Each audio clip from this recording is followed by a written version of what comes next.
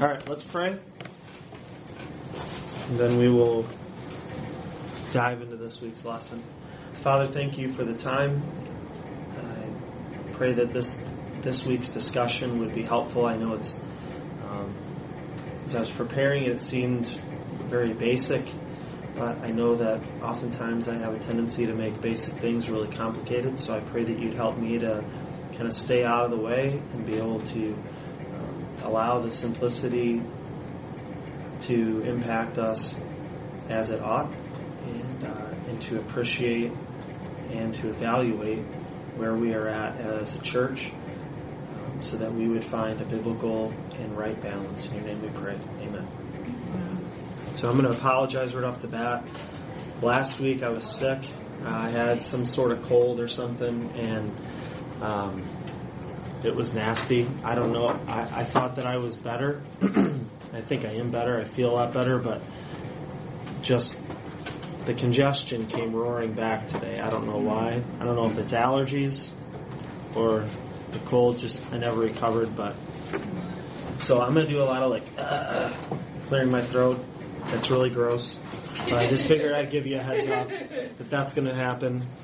Get all your being grossed out now, and then we can move on. So last week we talked about the church, and the purpose of our lesson was really to get down to a definition of the church. Certainly not a comprehensive definition of the church, but a simple definition of the church. Can anyone remember some of the key features of our definition of the church? I guess that would have been 2 weeks ago, not last week.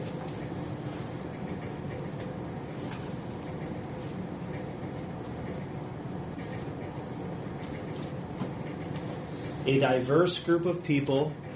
Unified as one. I'm looking. Unified as one body by faith in and through Christ. Cheater. I did. A diverse group of people.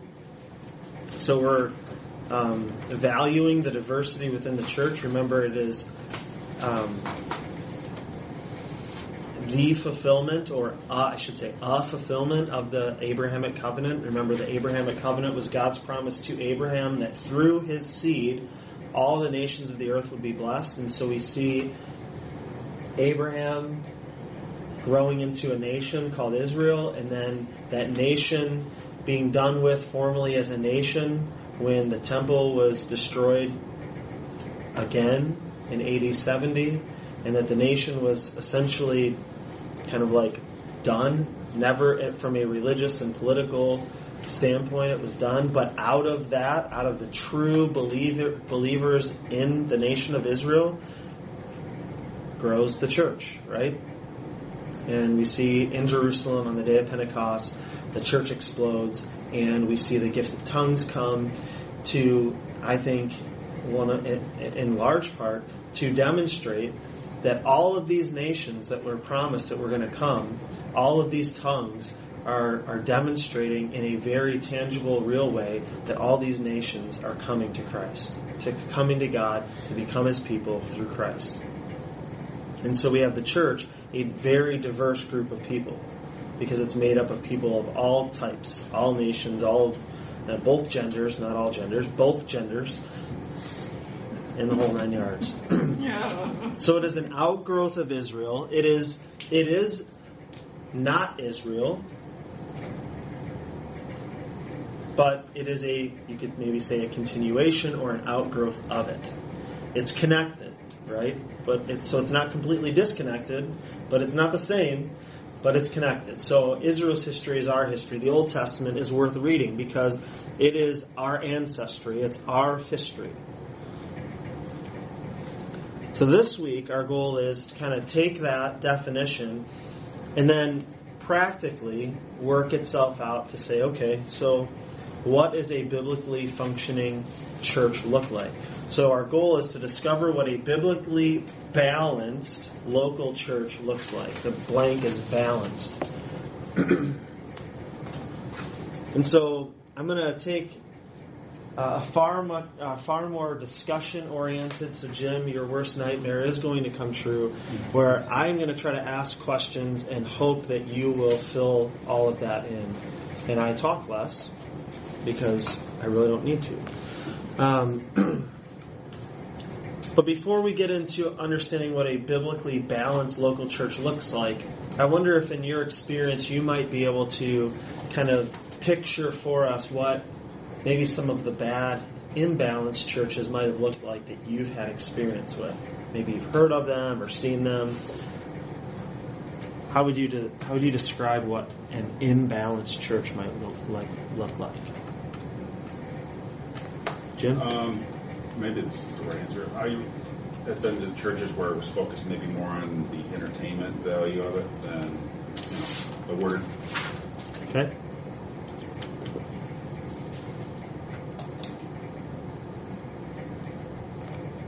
It's like right on the tip of your tongue. Say it. Just go. I've seen churches where they're more, I think the word is legalistic, Okay. where the outward, I mean, they teach it's biblical, but it's imbalanced that way where, just outward is like huge and you're judged, judgmental, I guess, and we don't have that here. So when I came here, I was like, wow, it's really different that way. Okay. So you're, on the one side you have legalistic.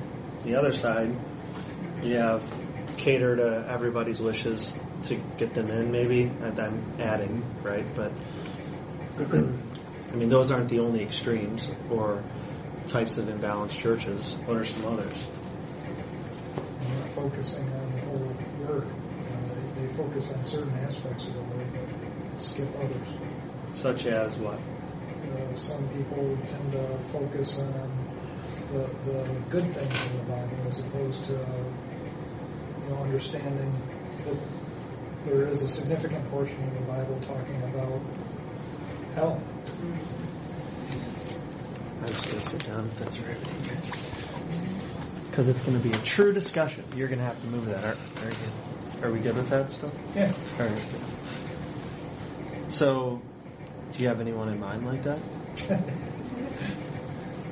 A certain pastor in Texas, maybe? Yeah. Okay.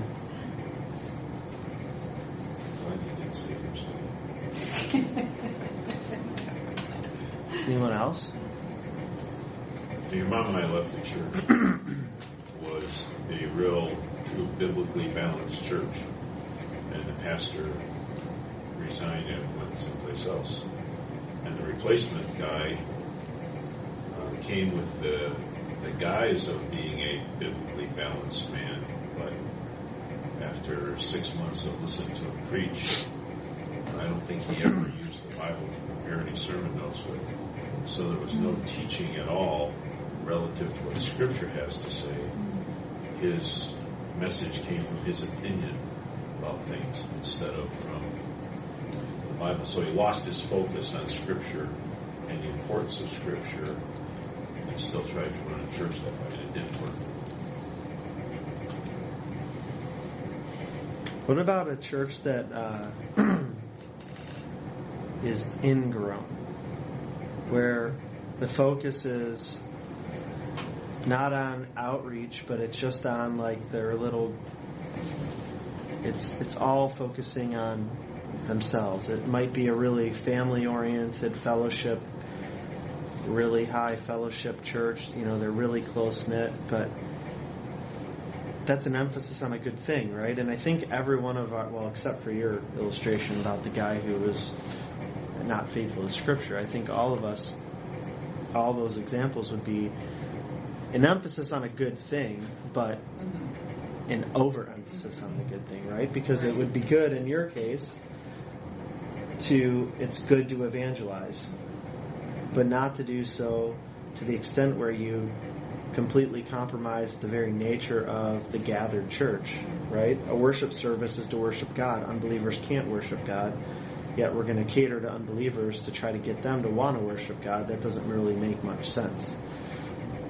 In your illustration, rules are actually good.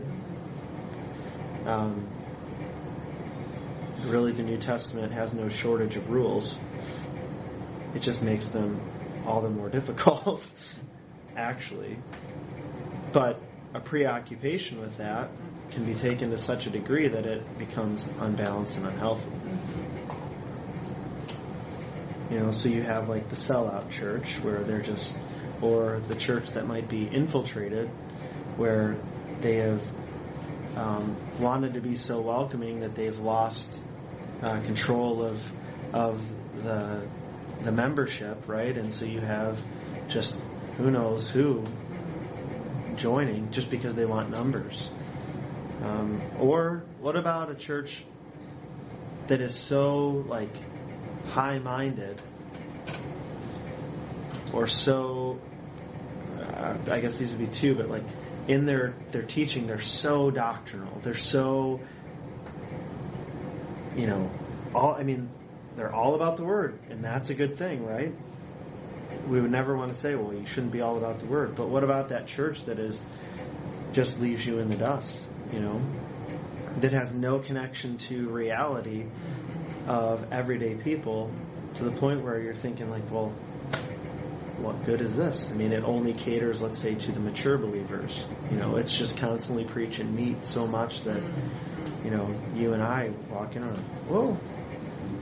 Both extremes there. You can have that, and then you can have the other side where maybe they're overly, I hate to say it this way, but overly evangelistic and forgetting about the discipleship portion of it. Yep.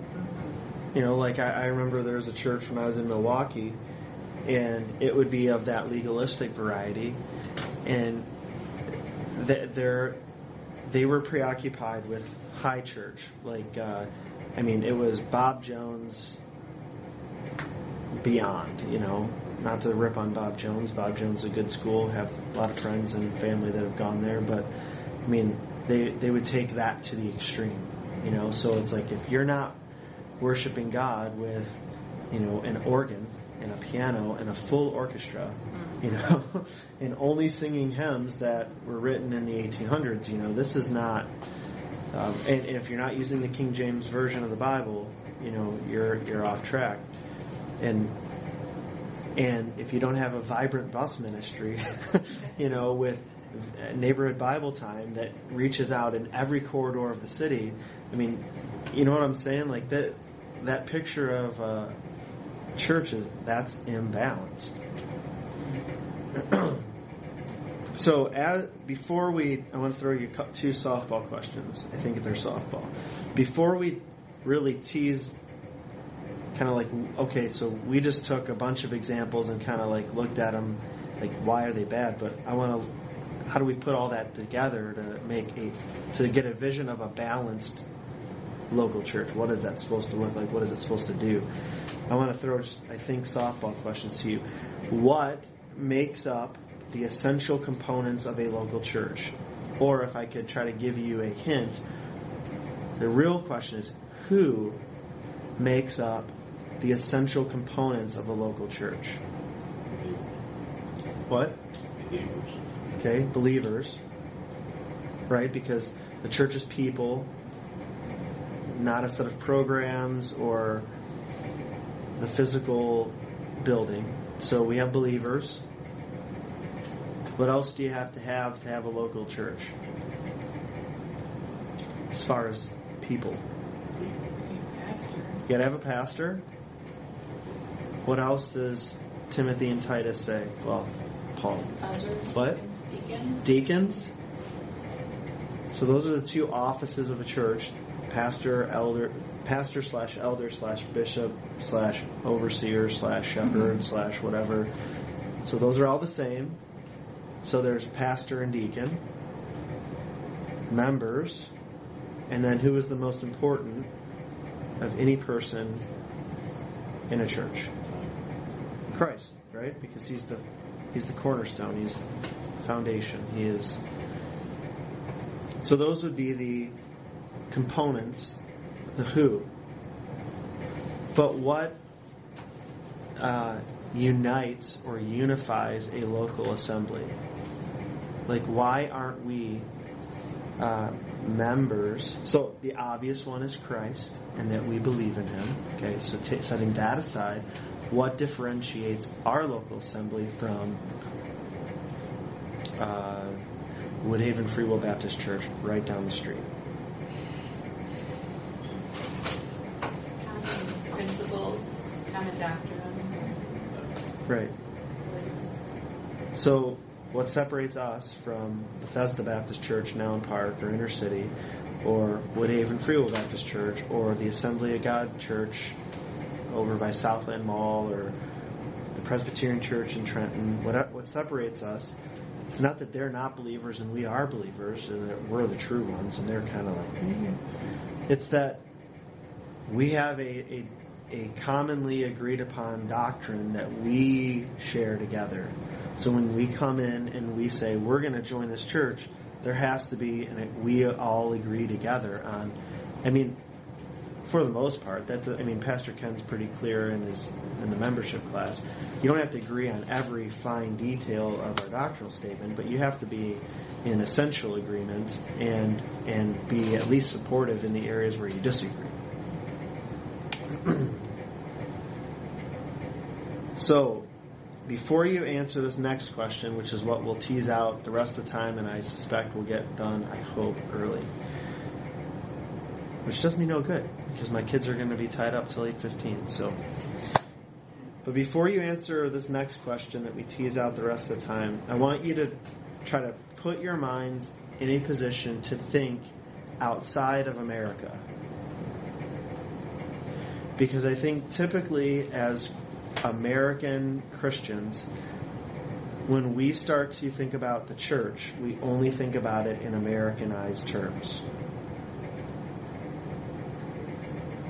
So, the question is, what is the local church supposed to look like? Or, what are we supposed to be doing as the local church? And remember, I'm asking you to think globally, not as an American, or not only as an American. So, whatever we say here has to be able to be applicable or seen in a church in Africa, or a church in China, or a church in Australia, or in the jungle of Brazil. Okay, so a church needs to evangelize. Need to assemble. Okay. Some sort, some way. It Yeah. doesn't have to be Assemble to do what? to worship. Okay. I was going to say meet regularly to worship. And to love and serve one another. Okay. And along those lines, to help iron sharpening iron, to help one another grow in Christ, to become more Christ-like, which glorifies God. So we would call that, in a big term, it might be discipleship. But that's it kind of blends together with fellowship, right? Because fellowship isn't just necessarily like hanging out with your buddies and golfing, like I hope to do on Friday. But it's that iron sharpening iron, bearing others' burdens, that one anotherness, that the family of God kind of idea. So there's evangelism, there is that fellowship, doing life together, there's worship.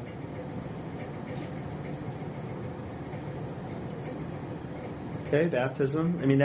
Baptism is typically considered an ordinance, which is a good thing. We gotta have that, right?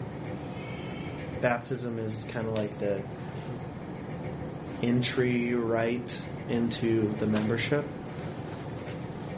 My boss actually said something really interesting today on the way to the airport. I think he put it as, if you have a person who professes Christ but is detached from a local assembly, there's no way to essentially not question their profession, because being attached to a local assembly is like the certificate of their profession. It's the authentication of their profession. Because who else is there to substantiate someone's claim to be a professor of Christ? Well, God has designed the church to be that. Accountability. Okay? So that would be kind of like under the heading of fellowship. Well, did someone say this yet?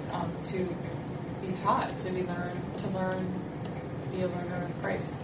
So preaching, Yeah. instruction, teaching, this kind of stuff. There's one other one that we have an entire... Communion. What? Communion, the Lord's Supper. Okay, well that would be another ordinance, and I don't mean to diminish that, but... Go with the baptism. Yeah. I mean, I think that Tim Robinson is the head of this whole thing, or maybe Larry Castle, I can't remember, but he's the community blank coordinator. Starts with an S. Service. So if you did an acronym, some people have done an acronym of WIFES, WIFES, worship, instruction, fellowship, evangelism, and service. If you boiled everything down, you could fit just about everything under those 5 headings of what is a biblically balanced church to be doing. Worship, instruction, fellowship, evangelism, and service. We do that. We are a balanced church, I think. Am I that boring? I gotta go pick up Deja. Oh, man. Yeah. Please be safe. So, again, wives. And if you feel so inclined, you can put an apostrophe there just to make sure that it's not, plural. Oh, yeah. We're not polygamists. So, wives, worship, instruction, fellowship, evangelism, and service. Have you ever heard any other ways of kind of putting the responsibilities or the functions of a local church together?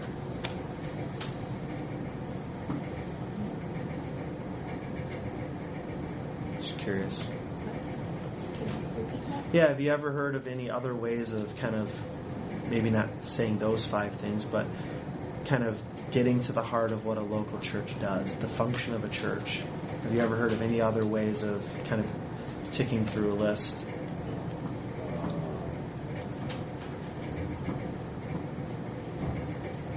Like the making, maturing disciples that are becoming more Christ-like. Yeah. Something to that, but kind of like what we have on our bulletin. Yeah. Like a slogan or a mission statement. Yeah. So I think those 5 things are the things that we do. A couple different ways to categorize them would be this. One would be to have a upward, inward, and outward focus. So a church is to have an upward focus, that is, all they do is to worship, exalt, glorify God. They're to have an inward focus of instruction and fellowship. And they have an outward focus of service and evangelism. So that would be another way to kind of, piece all of those things together to think through it. So upward, inward, and outward. That would be a way to think through it. The article in your book by Gene Getz kind of tagged these as 3 different types of experiences that everyone must have in a church, in a local church. And he talks about a learning, relational, and witnessing being that sort of community. So you could kind of weave those things in there as well. Maybe not quite as nicely and neatly as the upward, inward, outward, but a learning community. So there's instruction, relational, there's fellowship, maybe tie service in there, everything is kind of worship, so I guess I don't know how that one fits in there exactly. Then witnessing would be the evangelism and maybe service as well. But you can kind of see how different people have skinned the cat different ways. But really, at the end of the day, there's essential things that have to be going on, right? Like in all of the churches in the New Testament, when they gathered, particularly when you read through the book of Acts, you see they're gathering together on the first day of the week. They're worshiping God. They're praying. They're sharing with one another. They're fellowshipping. They're serving one another. They're giving of themselves for the best interest of the other person. Obviously they're evangelizing because this place is exploding in growth because thousands of people are being added on a day in, day out basis. So you get that picture when you boil all of that data down. I think those 5 things are a pretty comprehensive look. So I guess one of my questions is that, what, did you have a question? Sorry. No, go. Discussion. I don't want to trip you up, this point. But in our home, we're wrestling with some friends of ours who have joined this home church movement. And so talking to my teenage boys, I'm trying to talk it through with them. And I don't know if this refutes it or gives it legs. I don't know. Can you do all these things in a home church in our day and age? Probably depends on the home church. I mean, do they have a pastor? Do they have deacons? Do they regularly gather together? Do they have, some means of recognizing like who's in and who's out? Okay, don't call it formal membership or not, but if it's just one, I think that what I would be refuting is the one family that the dad decides, well, I'm the pastor. I've actually seen that.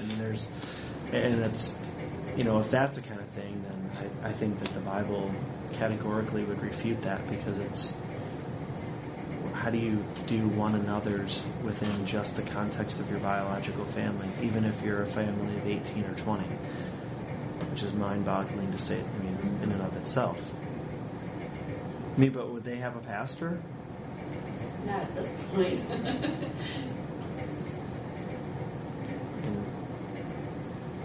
I'm not saying that a church ceases to be a church when it's pastorless and is looking for a pastor, but how? They're just trying to gather, some people together, and they're perfectly okay with it because, we're assembling together. Weren't most Old Testament churches like that anyways? We know some people like that too. And that would be one of their arguments, basically. That, hey, we meet, we don't have a guy in the pulpit, and we're all an audience, basically. Yeah. We're all sitting in a circle, and we're discussing it and learning about God versus having some guy up here just kind of preaching it at me. We're all overseers. Yeah, I guess I would say prove that one from Scripture, I'm not saying that it's wrong to meet in a home. I don't, that's why I think if you go back to these 5 things, and where I was going, this is a good kind of segue, but also a good example. Who cares where you meet? You've got to do these things. So, you skin the cat how you need to skin the cat for your context. But this is what you have to do if you're going to be a biblically balanced church. So if you can do that in a home, and you've got a body of believers with a pastor and deacons, an agreed upon set of doctrinal statement, you can administer you're administering the ordinances of baptism and the Lord's Supper. And you're worshiping, instructing, fellowshipping, serving, evangelizing, then go for it. So, but that's why I think that, we think of it in American terms, right? We think of it as, well, the way to do church is you got to have a building, and you got to have, this many people, and you've got to have this style of, you got to have a guitar player, you got to have a pianist, or,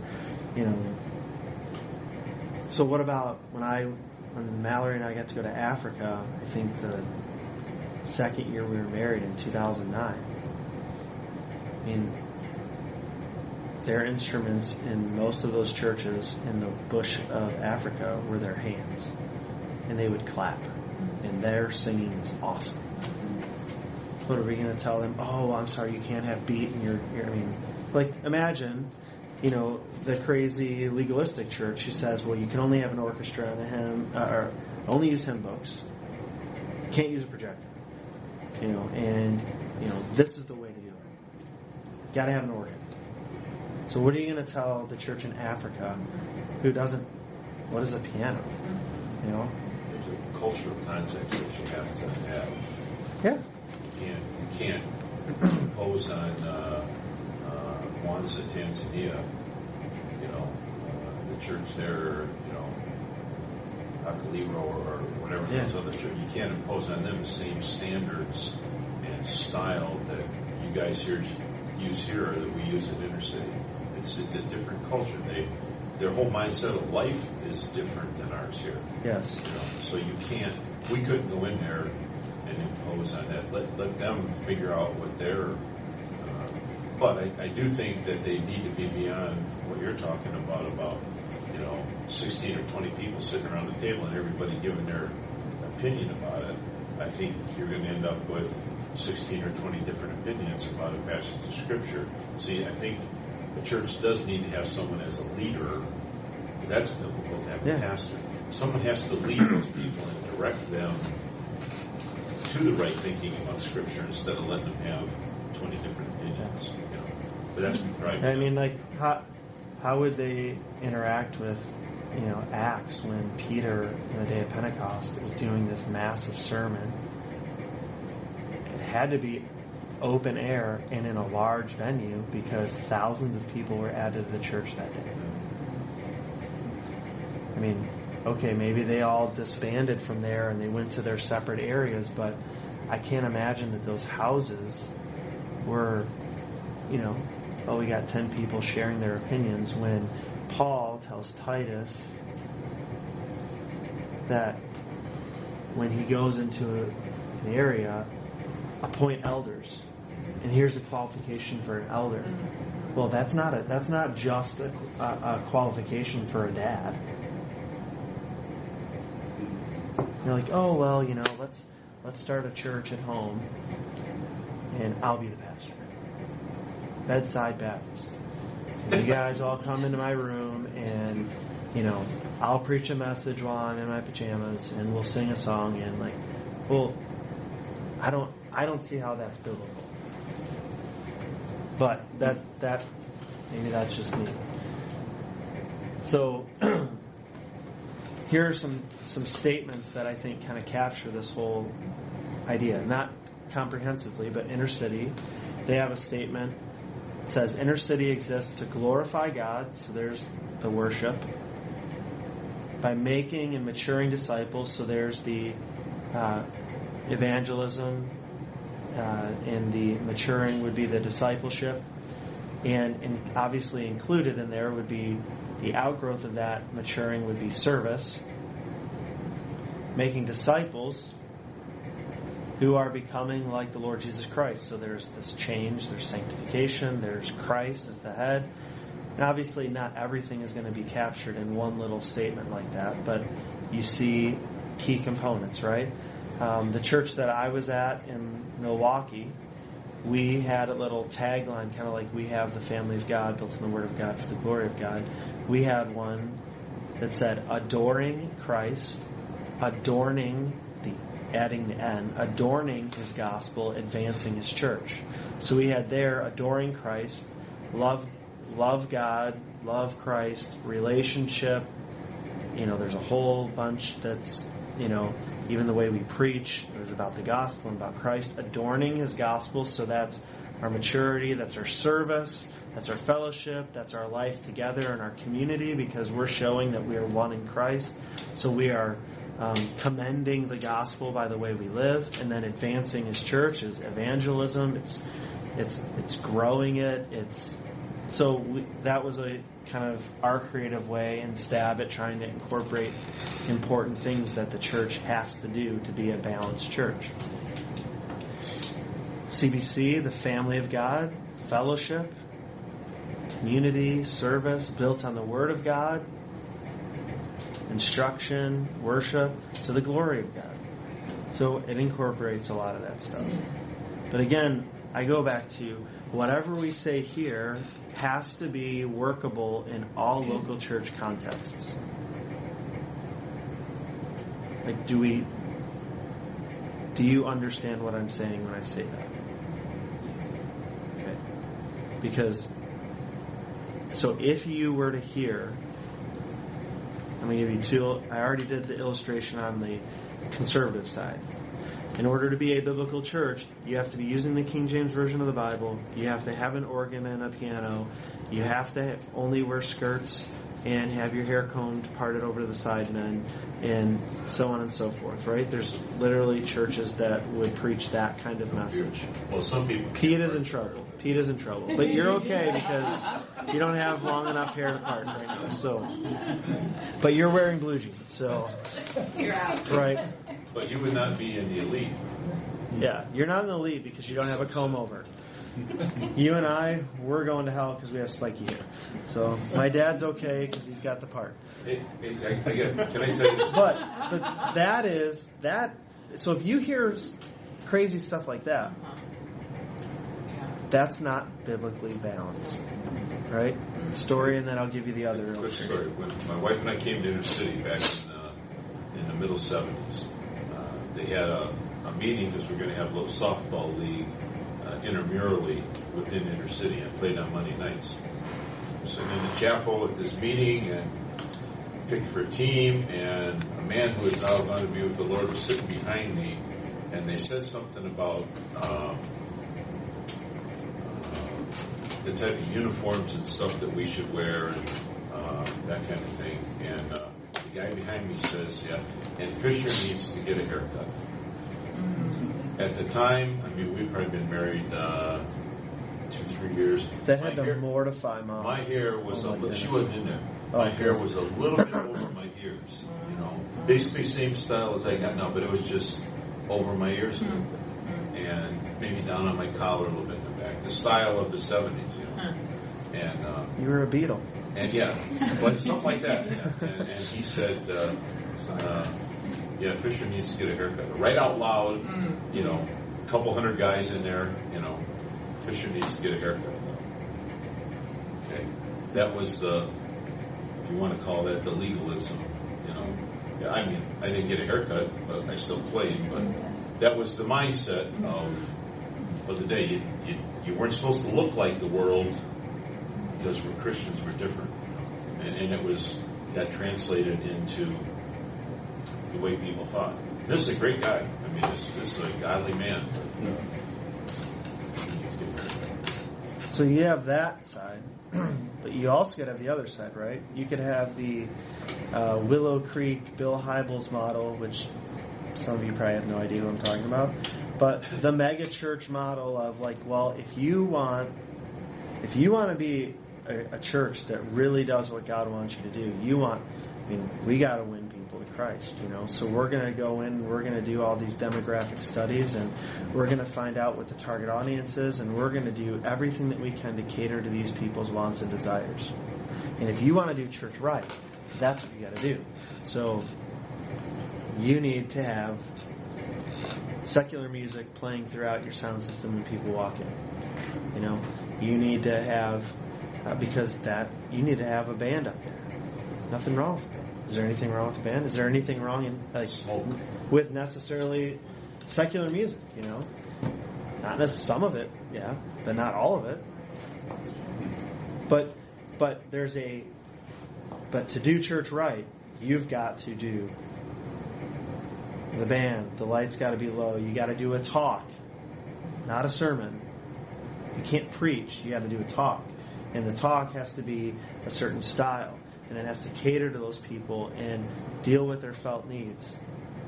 Like, all of that in some senses is like, I'm not saying that all of that's bad.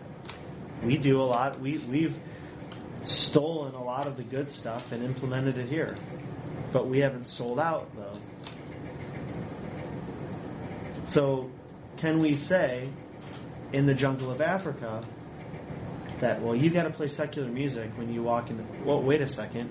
We don't have a sound system. Problem number one. We might not have a building. You know what I'm saying? So we have to think, what is the function of the church? Worship, instruction, fellowship, evangelism, service, wives. Now, there's obviously a lot of stuff that we have to add in there, like baptism, Lord's Supper, prayer, etc., etc. So, this is a scary question. Not so much for me, but for maybe Pastor Ken. If you had to think through those 5 things, how are we doing? As a church, in our context, how are we doing? Are we a biblically balanced church? Do you see anything that is out of balance?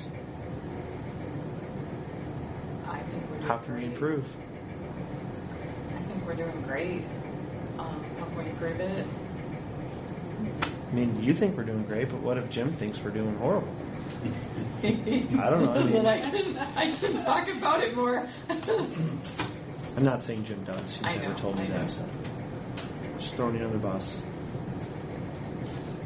Outside looking in for CBC, it's apparent that you must be doing something right.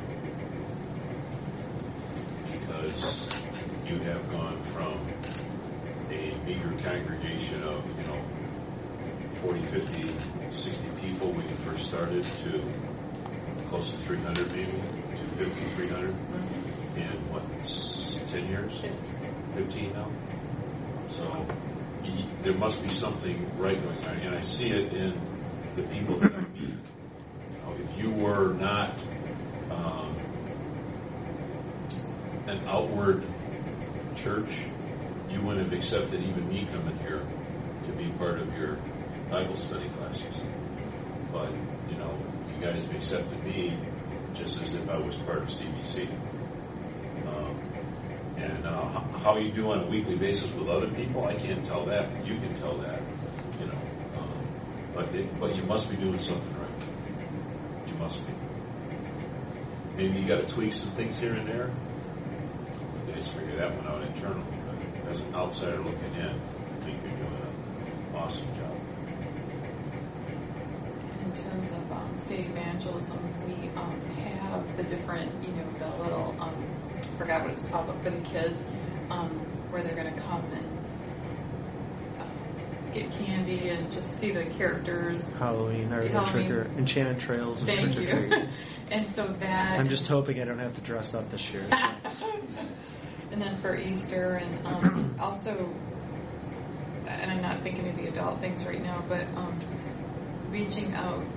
Oh yes, of course, our series, parenting class, the different series that Pastor has, and we can email people the invitations or hand them our neighbors, friends invitations, so that in terms of evangelism, I think we're doing well. And then service, I mean, that's like a given. I just think that serving one another, we do very well with that here.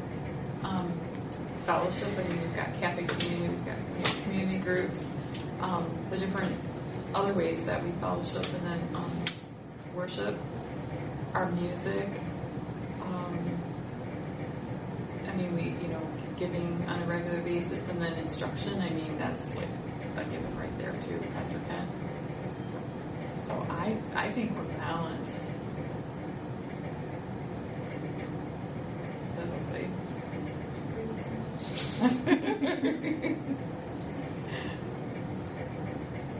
Anything we can improve on? Maybe we're not necessarily in balance. Maybe we're doing a good job, but maybe... I think we can always improve. There's always room for improvement. I mean, you don't want to think So that how? you're there.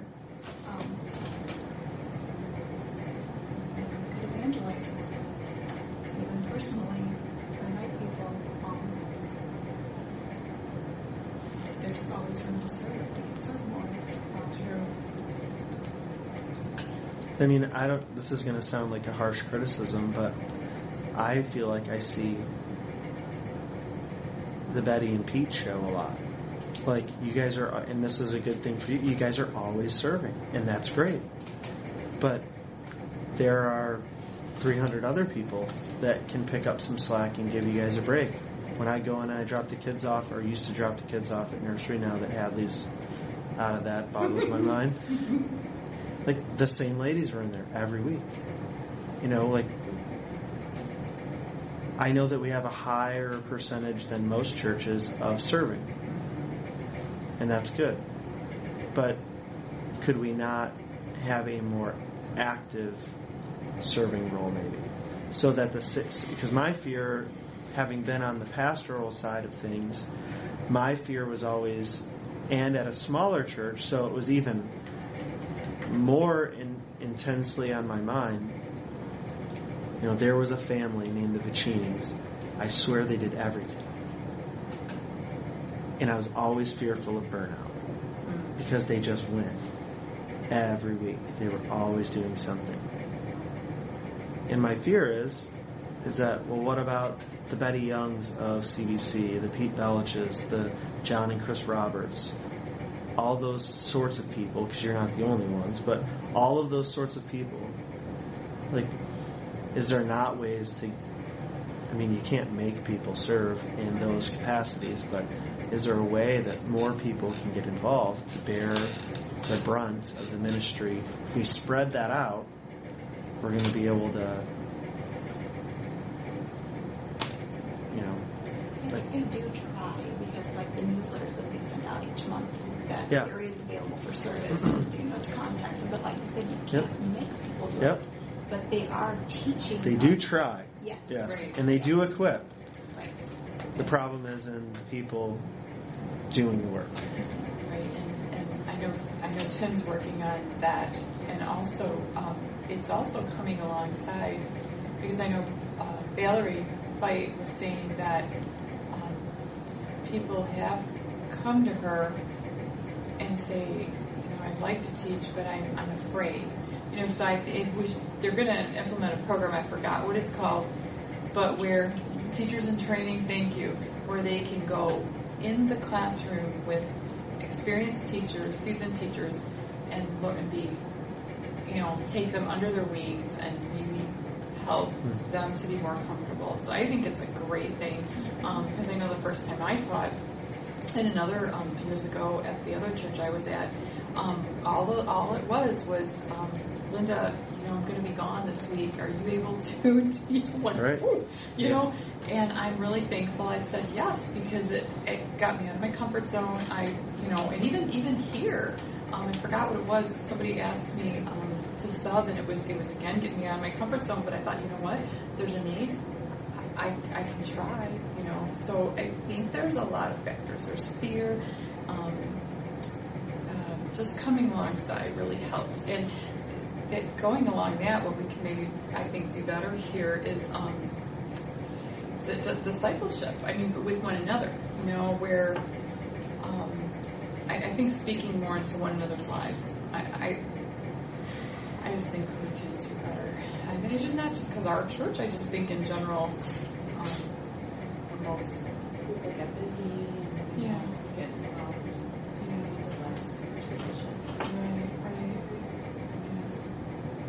And to be able to not be afraid to speak into another's life, but you have to get to know them first, and that helps to be in class activity or community group or different ministries. And so the more you get to know someone and you become friends and closer, then you can lovingly speak into their lives, and that is biblical. You know, that is the loving thing to do. You see something, I'm grateful. I mean, I may not like what I hear, but I'm grateful for others coming alongside. My sister's one of them. You know, I told her, I said, if you ever, if I ever fight back or whatever, or don't say something back, and what I don't like you saying, just you keep on me, because I know that you love me, and I know that you're telling me the truth, and you're pointing me to Christ. You're pointing me back to the truth, and I need that. That my soul needs that.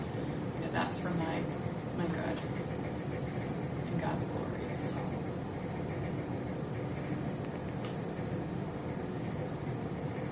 Karen, you're awfully quiet.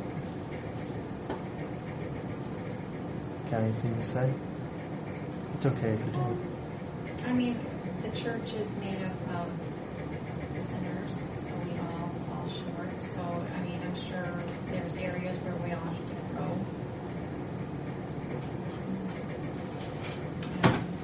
Quiet tonight, sorry. It's okay. I just know that usually in the quiet people, there's nuggets of wisdom just sitting in there, and sometimes you just gotta jab it out sometimes. Like my grandpa. My grandpa is one of the wisest men I know. But he'll just sit there and be quiet. And then when he talks, you can't even hear him talk. So you just got to ask him, and then out pops a gem. So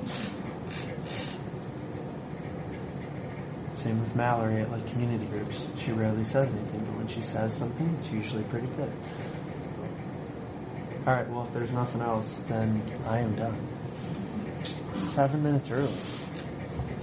So, let's pray, and then next week, we'll discuss the Spirit, which I know we spent at least a week or two last semester talking about, I think. But we'll talk about the Spirit specifically in relationship to the church and living according to the Spirit. So let's pray, and then we'll be dismissed. Father, thank you for your word. Thank you for your church. Thank you for making it clear what we are to do, and I pray that we would do it well, not for our own pride and fame, but for your glory. In your name we pray. Amen.